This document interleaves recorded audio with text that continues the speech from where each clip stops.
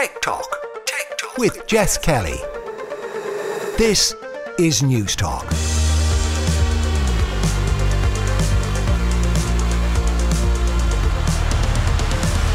Hello and welcome to Tech Talk. This is Jess Kelly with you here on News Talk. Coming up over the next hour, Derek Reilly will join us to discuss the latest developments in the world of electric vehicles. He'll shed some light on the changes that are taking place with regards to EV grants and how that's going to impact drivers and the environment.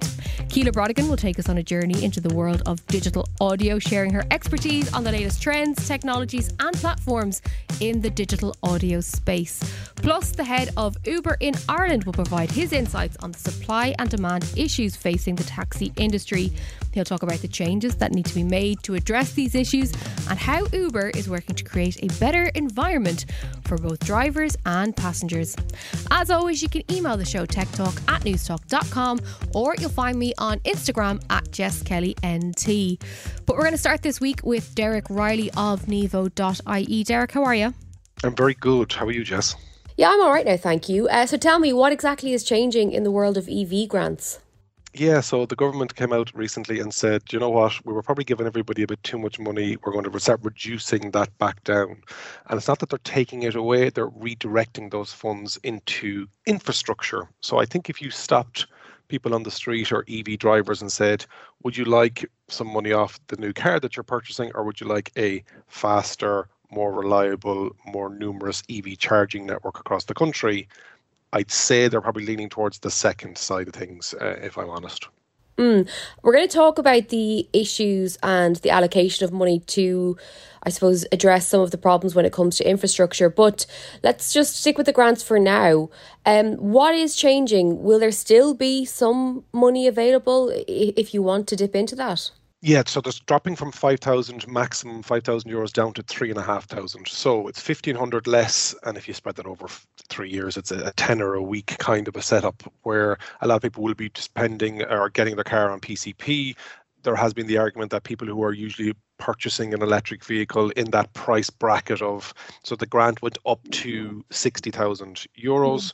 And then the government was given 5,000 back, plus another 5,000 below the 50,000 for VRT, vehicle registration tax. So in total, between government departments, the Zero Emission Vehicle Ireland, or SEAI, and Revenue, there was a 10,000 euro kind of a grant or subsidy there towards the purchasing of an electric vehicle. So that is slightly less now. Now, people listening to us won't have to start working that out, and we get this on Nevo a lot because we're Ireland's only electric vehicle dedicated platform. People will come to us with these kind of questions going, I can see the price for the car, do I now take the grant off that price? The really happy salespeople across all the garages and dealerships around Ireland and all the marketing people, they've conveniently done that for you. So you're looking at the cheaper price or the cheapest price that the car will cost you. So you don't have to start working anything out. All the manufacturers are going to adjust their prices accordingly on the 1st of July. And what we found on the website is the day it was announced, the following day there was a massive spike in traffic because people were like, okay, I'm panicking. I don't want to lose out on that 1,500 euros. I'm going to get my test drive in now. I'm going to book my electric vehicle. I'm going to compare them, whatever it may be, on our website before that deadline, because if you get the order in, a lot of dealerships are going to hold that older price with that reduced grant, or bigger grant, apologies.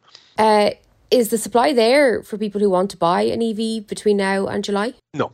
Yeah, so it's not that it's not there. Apologies, I'll take that back. A lot of manufacturers have stock on the ground, and a lot of manufacturers don't have stock on the ground. So it's kind of depending on if you wanted something, if Jess wanted a certain color or trim, or Derek wanted certain size alloys, it might be, yeah, that's going to take 6, 8, 9, 12 months. We have a car in stock. Would you like this one today? And so whether it's a Volkswagen ID4, which recently came out that is Ireland's most popular electric vehicle of all time, if they add up all of those sales figures, there's over 6,000 of them on the road, surpassing the Nissan Leaf, which held that title for the last 10 years. So there would be stock of that floating around in certain brands, certain models. Some brands don't have anything. Other brands have a lot of stock. So yeah, definitely it's worth pricing around, looking around, see what's in stock. Do we know how many people did? And I think you've already addressed this in terms of the pricing, but do we know how many people availed of the grant, or is it everyone who's bought an EV in the last number of years got the benefit of it? Correct, yes. So usually the dealership would have taken that off and worked that out and claimed that back on behalf of the customer. And so what do we think is going to happen in terms of the sale of EVs? If someone hasn't bought a car in 6 years or 7 years and they were thinking of buying an EV, will this be less attractive as an option for them now? Or do you think that people will still opt for a car despite the reduction in terms of the grant? I think the lack of availability on one side, and on the other side, there's huge demand for electric vehicles. It's the new shiny thing, whether you're into technology, whether you want to save the environment. Not that the car will do that, but if you're more eco-conscious or you're conscious of the price of the fuel, petrol and diesel is going to start going up. The government had brought the price down, but that is starting to creep up again over the summer and towards into the autumn and the winter.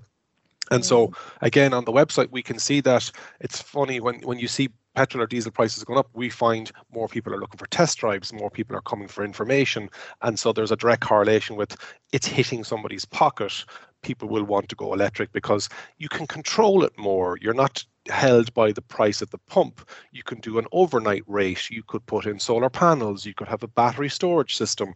There's lots of options for you to price around and fill up your EV. You could charge it at work. Some places give free charging to their employees. So there's lots of, whereas you don't get that with fuel. There is a kind of that price around the country is the price around the country, and they're all watching each other. There isn't, if I travel down the road, there's not going to be a 20 or 30 or 40% difference, which could be the case with public charging your EV to overnight slow charging your EV at the weekend. There could be a huge difference in price. So to answer your question, there's not going to be EV sitting on forecourts anywhere because of this grant going. As I said, it's a tenner a week over 3 years. Now, I'm not belittling the fact that €1,500 isn't a big or small amount of money. You're not going to find it on the street when you walk out the door this afternoon. But in the greater scheme of things, if an electric vehicle is 30, 40 or 55,000 euros, it's not a huge amount of money on a PCP over that number of years. But is this not really bad timing? Like, we all know there's the cost of living crisis, there's inflation, there's all of these other things going on. Is now really the time to be redirecting what could be a massive help to somebody buying an EV into the infrastructure side of things at this moment in time? To answer your question, I think a lot of other motoring journalists jumped on this. It's the wrong time. This is not going to help EV adoption. As I say, there aren't enough EVs out there, and people who are going to go EV, usually with that price point, it's not really going to make much difference to them, in my opinion. I don't think there's somebody today going, oh, do you know what, I'm going to buy an EV, but I'm not going to know because I'm not going to get €1,500 off it. By the time you put on tinted windows or an alloys or a LED headlight matrix system, you're up in that kind of money anyway. And is it the right time? Probably not. But again, going back to my very first point of, if that money that's been ring-fenced by the department to subsidise the purchasing of a vehicle is now going towards infrastructure. And I suppose if you were to ask people on the street, which would you prefer? Now, some people say, listen, we shouldn't be subsidising the purchase of a personal vehicle anyway, electric or any other. It should be put into public transport. It should be put into cycleways. It should be put into other means of transport. Now, that's a different conversation for a different day. Okay, but do we have any info or commitments as to where that money's going to go? Correct, yeah. So ZEVI, that's Zero Emission Vehicle Ireland department, is saying that, okay, we're going to move that money from purchasing and people purchasing vehicles to helping organisations put in charging infrastructure, be that on a forecourt, be that on a greenfield or brownfield site. There's EU legislation coming down the line that X amount of kilometres along the motorway, there has to be EV charging so that you're not reliant on the one or two motorway service stations that are there at the moment. Every 60 kilometres there's going to be as an example, a hub of chargers that you can rely on. So the government are saying, well, we're going to help companies put these fast chargers and other types of chargers into the ground and help subsidise the price of the hardware or the installation or the whatever it's needed to get that charging infrastructure up to standard. Okay, let's keep an eye on that one. Before I let you go, I want to talk to you about Revolut's car insurance. they're going to introduce car insurance, and there are going to be incentives, as in better pricing for people who opt to put trackers into their cars to essentially watch their driving behaviour. Firstly, what do you make of that? And secondly, what exactly are those devices and how will it monitor driver behaviour? I believe it's an app on the phone, and it uses the gyroscopic sensors within the phone to know that if you brake severely or take off severely, or they can track your GPS location and work out the speed between points A and B. It's definitely something that will incentivize better driving, I feel. If you feel that somebody is monitoring, or not somebody in particular, but the organization or Revolut or whoever they employ as their driving insurance, whoever their partner is. And so if I know that I am getting cheaper insurance because I am only keeping it under 100 kilometers an hour when, speed limit obeying, harsh driving, etc., etc. So that's what I think is happening. I think it's revolutionary. I think a lot of the incumbent insurance brokers and companies are probably looking at this. Now, I know other insurers have had this in the past, where if you download a certain app, the app allowed that kind of functionality as well. If people want cheaper insurance in the United States, they're using technology, and you pay for insurance by the kilometre or mile. The app knows that Jess drove from Dublin to Cork, and she only needed to be insured when she was driving along that route, and she has a base level of insurance for wherever she's parked up. So it's more insurance as you go rather than a standard, I need insurance for the year. And so that model is starting to come into the marketplace. I know it's in North America at the moment. And so using the use of technology in this traditional blanket coverage of insurance is now rewarding those people that are safer drivers, whereas there are types of drivers out there that wouldn't be considered safe in anybody's language, be that speed, be that how they drive, etc. And yeah, they should have a heavier premium, in my opinion. Yeah, and we've spoken a lot over the years about the technology that's on board a lot of cars now, not just EVs, but all cars. And, again, I'm not an expert, but it does sound like that there is that type of black box technology inside a car. We have GPS, we have all of that stuff going on. Should we be concerned that, some manufacturers could do partnerships with insurance companies whereby tracking technology is being used and data is being fed back to the insurer? And I don't want to go like end of days or Big Brother style conversations, but is it something that we realistically need to be wary of? Like, is that something that we could envisage happening? And I suppose, are there benefits? Maybe I'm not picking up if there are benefits, but, say if I could drive, and if I was driving up to Donegal and my insurer could see that I was taking the back roads versus the main roads, or whatever the scenario might be.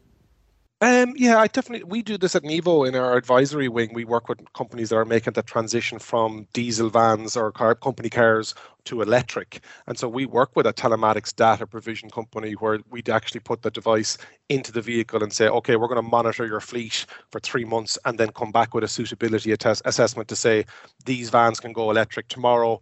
This batch of vans might take 6 months because the technology on the EV side, it isn't there yet for range or load capacity. And I think if you've got a mobile phone on you, somebody is monitoring you, or you're allowing somebody to see where you are, unless it's a dumb phone. But if it's a smartphone, people are going to, and utilization of that data and just being sure that the company that you are working with and that the company that are being partnered with has the correct GDPR, has the partnerships in place, works with the types of companies that you are happy to work with, for sure. And we get that with the organizations that we work that want to make that transition to say, okay, you're putting your device in our vehicle. And it's going to get to the stage, yes, where there won't even be a device in the vehicle. The vehicle will be sending this data to the cloud anyway. So it can monitor you. And if it sees that the car that somebody is driving has turned upside down, has inverted 180 degrees, something's gone wrong. And the ability then to call emergency services automatically and the location to say that person is in that car. We think there's a collision. They're not responding to us. We've tried to communicate to them via the built-in audio system. We think there's a collision involved. Can you send emergency services, fire service and an ambulance and the police to that location? There's a lot more positives than negatives, I think, involved in this situation. And going back to our point here at Nevo, that transition, without the data, you don't know if Jessica has a fleet of vans, how they're doing, every driver will say, oh no, I couldn't go electric because I want big range. But actually the data will come back and say, well, you don't do any more than 100 kilometers a day ever in the last 3 months. And an electric van would be perfect for you. Yeah. And you're saving the cost of running, you're saving on the emissions. There's a cost benefit to the organization. There is an environmental benefit to the organization, and tracking of the emissions from that vehicle, whether they're parked on the side of the road and it's idling all the time. So there's a huge amount of data that can be taken out of these devices. And I think we're going to get more and more of that, like I say, be that built into vehicles, or companies can say, you know what, I want to put in this data tracking device to say, okay, what exactly is our fleet doing at the moment? So yeah, there's huge possibilities there. Okay, it's definitely interesting. Derek Reilly of Nevo.ie, as always, thanks so much for joining us here on News Talk. Thanks, Jess. Now, when we come back, we're going to stick with the world of motoring, and I'm going to chat to the head of Uber in Ireland about what they're doing to try and tackle the taxi crisis. Tech Talk with Jess Kelly. Now, before the break, we were chatting to Derek Reilly of Nevo.ie about some of the changes that are happening in the world of EVs. And sticking with motoring, we're now going to focus on the taxi industry, because if you've tried to get a taxi over the last number of months, you're probably only too aware of the issues when it comes to supply and demand. Uber, which is one of the apps working in this space, is looking to change that, resolve it in some way. And earlier this week, I caught up with Kieran, Harte, who is the general manager of Uber Ireland, who told me what the company was launching on Wednesday of this week. So today we're launching Uber Reserve on our Black product in Dublin. So that aims to provide improved reliability for riders and hopefully more earnings opportunities for drivers. And explain for those who may not be familiar what the Uber Black offering is. The Reserve product allows passengers to be able to schedule their pickup time up to 30 days in advance. So it really helps for those times where people need to get to airports, to meetings, to train stations, etc. And hopefully the Reserve product will provide extra reliability for riders in this market. And we understand that it's unfortunately very much an unreliable taxi market at the moment. But is this something that's exclusive for people who subscribe to Uber Black? No, so Uber Black's available to everyone in the app. It uses licensed limousines as a service. And so the Reserve product will launch initially on Uber Black, and they'll be able to book a Reserve product using Uber Black through the app that everyone uses. And can you just tell me a little bit about the why here? You've kind of alluded to it there about the demand. The last time we spoke, it was coming up to Christmas, and you expressed concerns about the demands on services around that time. But I know myself, in the last number of weeks, I've had appointments, I've had meetings, I've had hospital visits, I've been trying to get taxis, and it's very, very difficult. So was that the why as to, the reason for the introduction? It is. We ran a survey earlier in the year about people's experience of booking specifically taxis in the market. 37% of people said they had experienced issues of there being no drivers available. So this is an issue that we know is not only happening just in Dublin, but around the country. And it's happening not only at peak times and holidays, but throughout the weeks. So the Reserve product is something we've launched out globally before, and we're bringing it specifically to Dublin now on our Black product to help provide users and our passengers with a reliable method of booking a car. Is there an extra charge for reserving a car in advance? There is. And so the extra charge helps the reliability in that it, basically enables drivers to be able to take the time off to get to the pickup point in time to make that pickup reliable. And what is that fee? The service fee will depend on what time of the day and where you're using it, but it's a marginal service fee on top of the booking fee, and the riders will see that when they go in to book the app as a total price. The last time we spoke, I asked you about, I suppose, drivers using different platforms. So a few years ago, there was only really one app, in the Irish market, and it was great and it was reliable. Every consumer pretty much had it on their phone, and a lot of the drivers were moving from, radio companies to this method. Obviously, there are other players in the markets, such as yourselves now. And one thing I've noticed when I've been in the back of a taxi is that drivers are hopping from app to app looking for jobs. Have you seen an increase in the number of drivers using your platform? And can you tell if they're using your platform throughout the day or if they are hopping from place to place? We certainly are seeing an increase of drivers using the app, and that's certainly happening in Dublin and also in Limerick, Cork and Galway, where we've recently launched.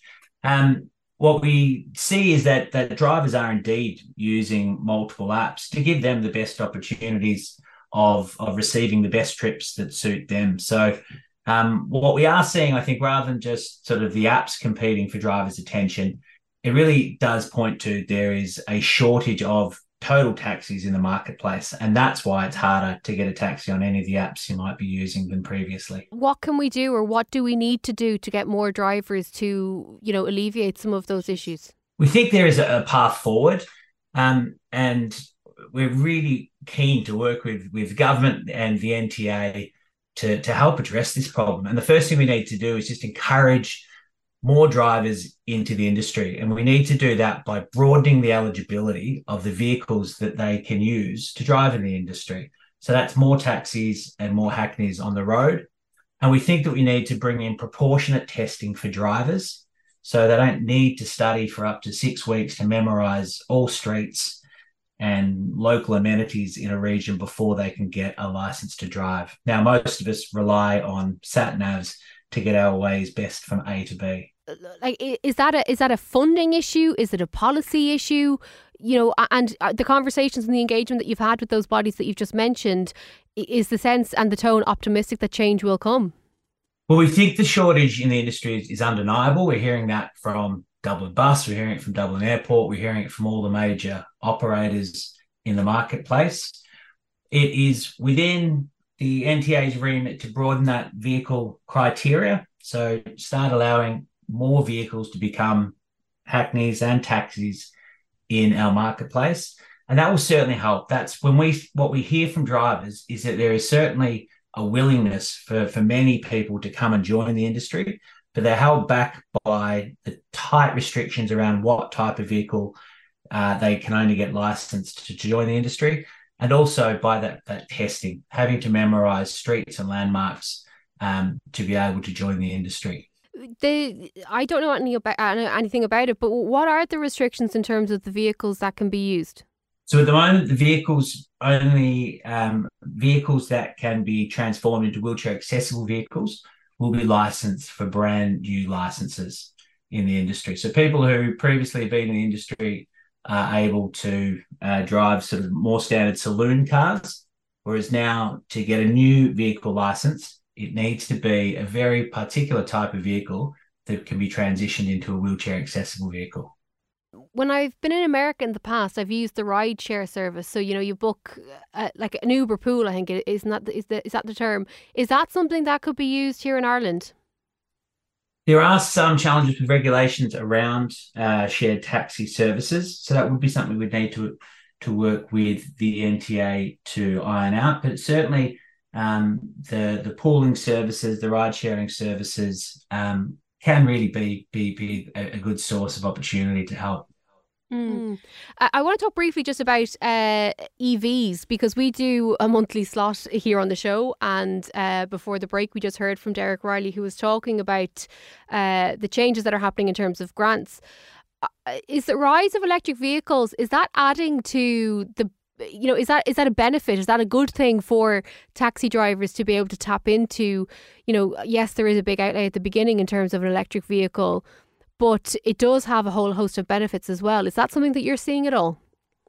Yeah, the NTA have done a great job in both educating drivers and providing the opportunities for grants, etc., to shift to electric vehicles. But the challenge again is that that's a very, very small opportunity for new drivers wanting to enter the industry. So great opportunities for current drivers to upgrade to WAVs, which are being very much appreciated by all the drivers we speak to. But the challenge is, again, with the current vehicle restrictions, there are a tiny amount and very hard to get your hands on an EV vehicle, which could be turned into a wheelchair accessible vehicle. I always ask you this question, but I'm sure the answer is yes. Are there further plans for the expansion of Uber services here in Ireland? And are you looking at what's going on in the other markets in which you operate to see what and how things can be implemented in this country?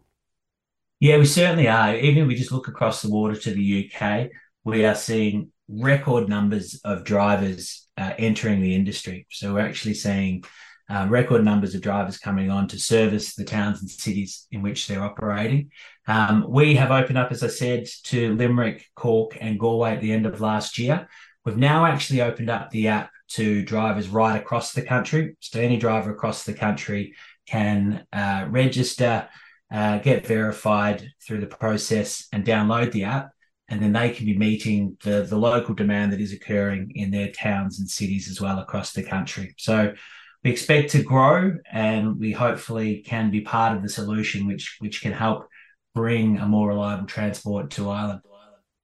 Brilliant stuff. Well, look, it's always a pleasure to talk to you. We do appreciate your time. Kieran Harte, thank you so much. Thanks, Jess. That was Kieran Harte of Uber speaking to me on Wednesday of this week.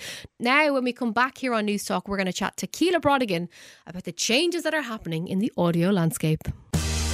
Tech Talk with Jess Kelly. Welcome back to the final part of this week's Tech Talk. This is Jess Kelly with you here on News Talk. In just a few minutes' time, Screen Time will be on with John Fardy. John, how are you? I'm great, and I'm in a funny mood. You're always in a funny mood, but why particularly this week? Because we're doing a special, the best comedies of all time. I've assembled a panel, Chris Wasser, Aoife Barry, and we're looking at genuine belly laugh movies. I just thought for Easter it might be something nice. How better to celebrate the resurrection of Christ than look at the best comedies of all time? Question for you on this, right? Yes. I think it depends on the age and when you watch things. And there's movies that I would have watched when I was younger that I loved and I thought was the funniest thing in the world.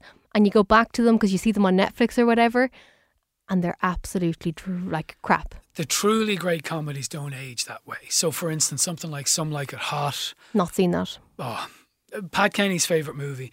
That hasn't aged. That still stands the test of time. I would suggest a movie like Bridesmaids, which is now 10 years old, will go on and on. That's one of my favourite movies, and I loved it when it came out. Mm-hmm. And I watched it recently. And it's the perfect airplane movie as well. So if you're going on a long haul flight and you pop it on, it just puts you in good form. The performances, the writing, the cringe moments, it's great. It's brilliant. The toast off where they're trying to out-toast each other. It's wonderful. And of course, the famous scene in the bridal dressing shop, you know? Oh, where she poops on the street? Yeah. And elsewhere. Oh, one of the... Yeah, okay. Yeah. It's a great movie. Do you tell your favourite? Were you going to tell us? Oh, I do. Yeah. You'll have to tune in after 6. Oh, what a tease. Right. So all of that is coming up. I'm going to ask you a question. And if the answer is no, I'm going to get annoyed. Okay. Have you watched Ted Lasso?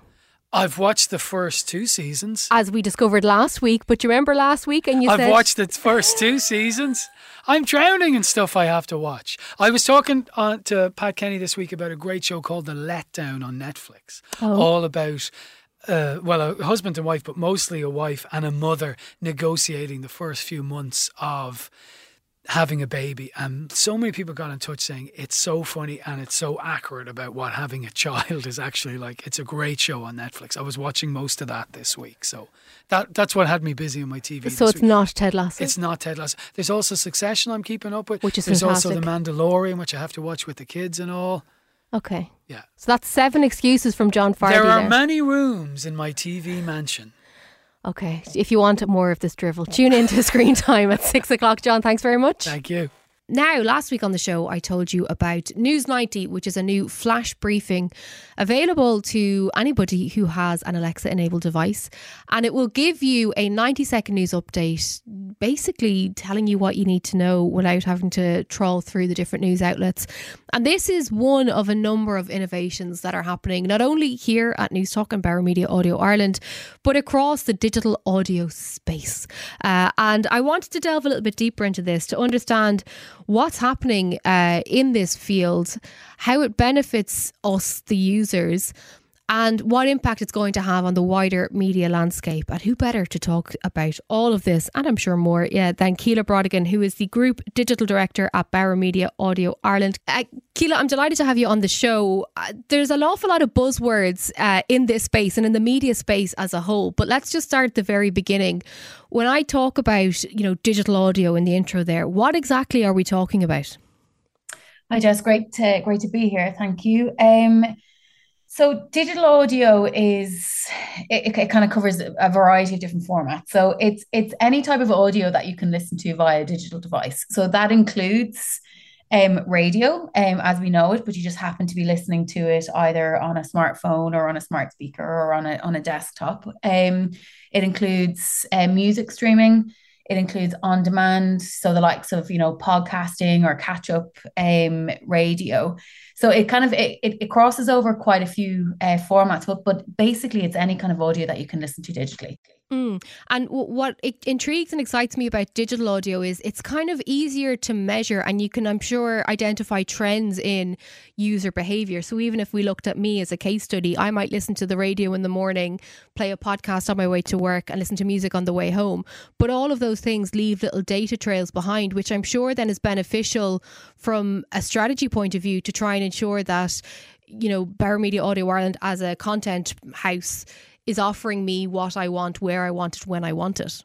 Absolutely. And I think that's the really exciting thing for our business, that, we can kind of map that customer journey or that listening journey as, you've just kind of defined your own, and ensure that, no matter what device anybody's using, if they're commuting in on the Lewis in the morning, or if they're working from home and they've got the smart speaker playing in the background, or indeed dropping the kids to school and they've got the radio on. So whatever those kind of opportunities are, that we have either a device or content there for people to listen to. And that's the opportunity for us as a business to be there for our audiences. But it's also really interesting, from a commercial point of view, because there's been different bits of research done that, when podcasts, for example, are integrated into other types of media, digital media campaigns, it actually kind of, increases the trust and the recall. So it's a really, really powerful medium in the digital world, to be able to, I suppose, particularly at a time when trust can be somewhat lacking maybe across some medium, but audio, because it has that kind of foundation in being, very much about the personality, about the brand, about, welcoming somebody, into your home, into your kitchen. It really has that kind of deep emotional connection with audiences. So for us then to be able to move beyond radio, which obviously is core to our business, but to be able to offer in a digital world, a digital format that supplements and augments digital campaigns is really, really powerful. And I want to talk a little bit about, without doing sort of a This Is Your Lifestyle programme, but for those who don't know, Bauer Media Audio Ireland is the home for News Talk, Today FM, Spin 98 and Go Loud. And I know this is a journey that you've been working on here for many years now. But take us back a little bit about the starting point of going from radio stations into, a content publishing house that has multiple formats. I just mentioned the flash briefing as an example. But we've kind of, I suppose, spread out quite a bit now. So what was the starting point, and how did you identify the avenues to go down to ensure that we were, again, where the listener needs and wants us to be? And that's it, Jess. It's always about the great thing about our business is that we've always been agile. We've always been future looking. We've always been, I suppose, audience and customer focused. So it was always about keeping an eye on the trends and where people were listening. And obviously, I suppose the first one was, people were listening on their desktop and people were listening on their smartphone. And, we obviously not just responded, I would argue, but kind of got ahead of a lot of those trends. We created kind of, first to market apps, so that people could have that direct connection with the brand that they were connected with. So we kind of started out at, websites, digital listening via desktop, and then moving into individual apps for each of our brands. But as you rightly pointed out, we are a portfolio of businesses. And if you look at those businesses, the kind of target demographic stretches, right from your youth stations from a spin perspective, right through the spectrum to your 55 pluses. We've got everything from sports to speech to music and entertainment. So we have a really rich portfolio of content. And what we do know, or did know at the time, and still do, but I suppose one of the kind of key kind of data points for us was around the Jay and Laura research, which is obviously the nationally representative research in the context of radio listening. And that at the time was telling us that, every Irish person, and we know that Irish people have such a love and an affinity for radio, but they were listening to on average about 2.5 radio stations. That was kind of their portfolio of stations, and they'd switch between them depending on what the needs were. So I suppose, we kind of had a conversation, given the breadth and depth and richness of our own portfolio, well, why couldn't we compete to be, at any given point, any of those 2.5 options? So we started down the path of kind of aggregating our digital experience, let's say, and we've kind of created this kind of destination platform now called Go Loud, which is not just an aggregator of our brands, because it does kind of it is a content proposition. We create content both from a music and a podcast perspective, kind of outside of the content of all of our brilliant radio stations, and that content kind of supplements or extends or complements the content strategies of the portfolio.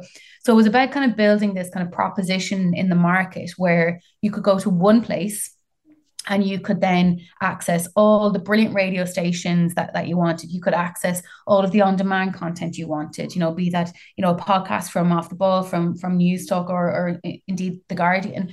We had a massive portfolio of content, and then also from a music playlist perspective. So irrespective of what mood or genre or occasion, if you were working out in the gym, if you were, taking the dog for a walk, or you fancied a playlist for a party that you were throwing, we would have something there. So that kind of like started us on the journey of, very much being about content. And, I would argue, and I say this myself, even though I am the digital director of the group, the platform is somewhat irrelevant, because in the world that we live in today, it is just expected that they work, and that they do what the user wants them to do, that the journey is seamless, that the recommendations are great. The expectation is there that it's a great user experience, and it's something that we work really, really hard on to continue to optimize. And then with that, then behaviors change. I mean, if anything, COVID was an absolute catalyst for an explosion of digital listening. And I suppose, thanks to, the strategic positioning of our business and the investment that we had put in the lead up to it, we were really, really well positioned to leverage the shift in consumer behavior as people started to listen to more radio and listen to more digital audio. But also a shift in behavior in how they were listening. So, we've seen a massive explosion in smart speaker listening over the last number of years, and absolutely accelerated by COVID. So I think the very kind of, that was a bit of a long-winded answer, but I suppose to answer your question, it's always about kind of monitoring trends, monitoring what consumers are doing, how they're behaving, but always having the consumer and our listeners at the heart of everything that we do, be that the content we create or the platforms that we invest in. Yeah, and one of the things about we always say the News Talk app powered by Go Loud, but it's kind of all within the one ecosystem, is that the more you listen on the platform, there are learnings and the recommendations get smarter, and you're more likely to jump in from, say, the Pat Kenny show to something on Dermot and Dave to a music playlist or whatever it is. How much legwork and constant maintenance goes into that, or is it something that is entirely automated now?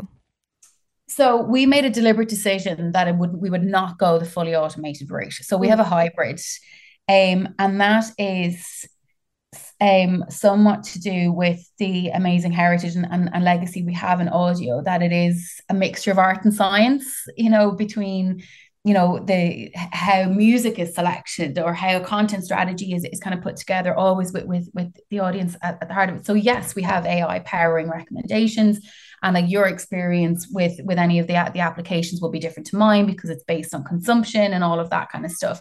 But we also have the human curation side of it as well.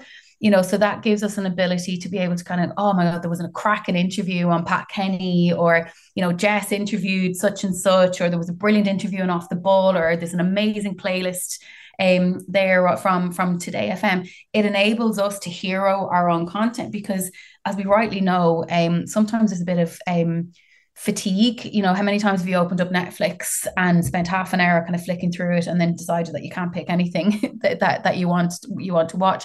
So that was something that we were acutely aware of, that we wanted to make sure that our listeners and that our audiences were getting the best content and the most recent content as well. So we can change all of this on the fly, which is great. And we built all of our platforms to have that kind of flexibility that we could literally change things within seconds. So it is that kind of fine balance between the machine, which, obviously can suck up a huge amount of data points and then, create an audience segmentation and then deliver content relevant to different needs, but also balancing it with that human side. Because, I suppose one of the things that, we are different from the likes of other maybe music streaming apps in the industry, that could be argued as being almost, like the jukebox in the corner that is purely a machine. The beauty about radio and digital audio and I think it's reflected in the relationship that our audiences have with our brands is that human touch. And talking of human touch, I know just this week the team from Hold My Drink, which is a Go Loud original podcast, held live events in Vicar Street, which is incredible. And again, that is something that members of your team are doing. So it's not just a supplement to our radio products. There's also brand new products that exist in audio, in social media, but then physical events too. It is, there was a talk a few years ago that maybe podcasts and influencers would put an end to traditional news outlets, but that's not the case. It just seems to be like another tentacle that's prodding out of the side and is thriving. So yes, you're right. One of the interesting things is, so as I said, Go Loud is an audio platform which houses our portfolio of content, but it is also a content production house to supplement. And, we obviously identified opportunities, from an audience perspective where there were gaps in the market. One of the things that we've really learned is that, just because you're a high profile influencer on X platform does not translate into quality talent across audio. We've obviously had some incredible success with that, but we've also had, some learnings as well. So it is very much always and should be and has been about the quality of the talent, and the likes of Charlene Murphy and Ellie Kelly from Hold My Drink, which you've referenced. They're absolute talent, and they have really built a community around the podcast, and it is very much around that. They're really authentic and positive influences on the lives of their listeners, and it is a particular demographic.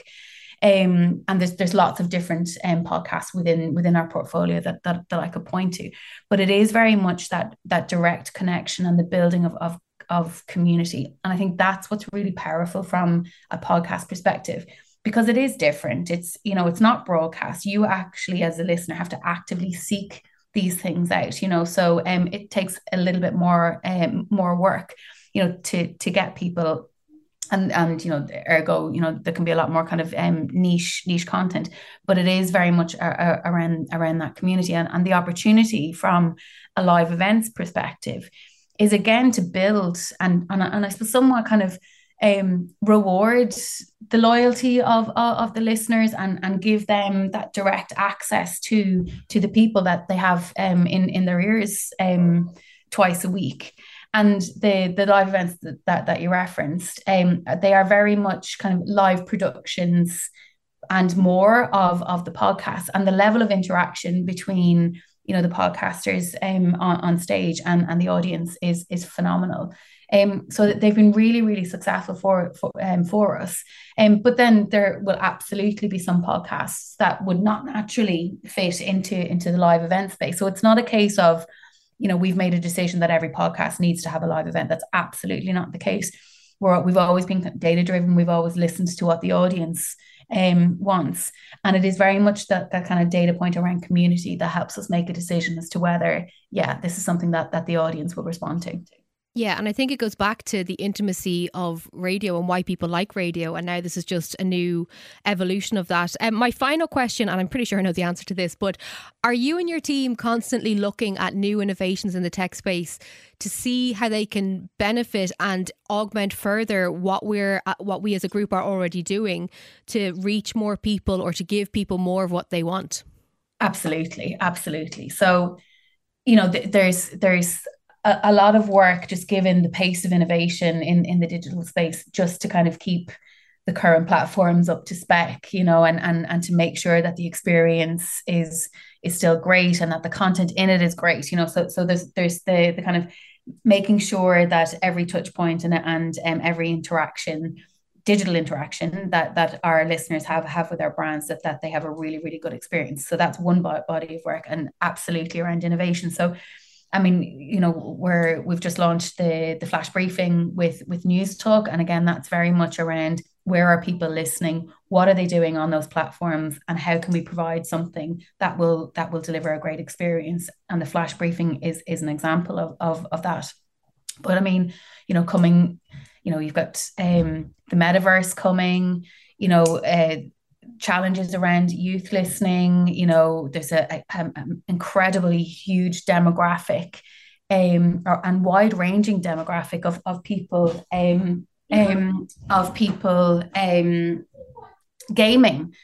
So it's trying to kind of identify where our audience is, what is a good fit for us. Everything from the new chat, dare I say it, and how that can be leveraged. AI, how can we leverage that, to make sure that our recommendations are better, and not even just from a consumer perspective, but also from a business perspective, to be able to kind of optimize workflows. So, everything from the next generation of the car, in-car listening is still huge in Ireland. But as dashboards change to be integrated with either an Amazon or whatever platform the manufacturers just decide to go with, what is our posture in this space? And also, we've built and take great pride in the relationships and the direct relationship that we have with our listeners. And it's a double-edged sword whereby we need a lot of we need to work with third parties, to make sure that whatever devices our audiences are listening on, that we're there. But also, we need to protect that direct relationship, because, there could be decisions made down the line that, cuts off that relationship on different platforms. So we need to always be aware of what's coming down the line, both from a platform, from a behavior perspective, and also trying to create innovative ways of keeping our customers and our listeners happy and entertained and informed and engaged, but also about protecting that relationship, particularly around third parties. So it's a really interesting space to be in. And I think, I'm really lucky to work in an industry that is as creative and as innovative and as embracing as it has been to digital audio. I mean, we don't necessarily describe ourselves as a radio business anymore. We're an audio business. So that's a great place to be. And I suppose, and to be working in I suppose the business that is at the forefront of digital innovation from an audio perspective in this market. And also now to have peers across lots of other different markets is a very exciting place to be. Yeah, no, it really is. Well, I'm sure we could talk for another hour, but we won't. Kiela, Brodigan, thank you so much for joining us here on News Talk. Thank you, Jess. And that's it from me this week. If you missed any of the show, you can listen back in full on the News Talk app powered by Go Loud. I'll be back with Shane and Ciara on Monday's News Talk Breakfast. But in the meantime, have a great weekend.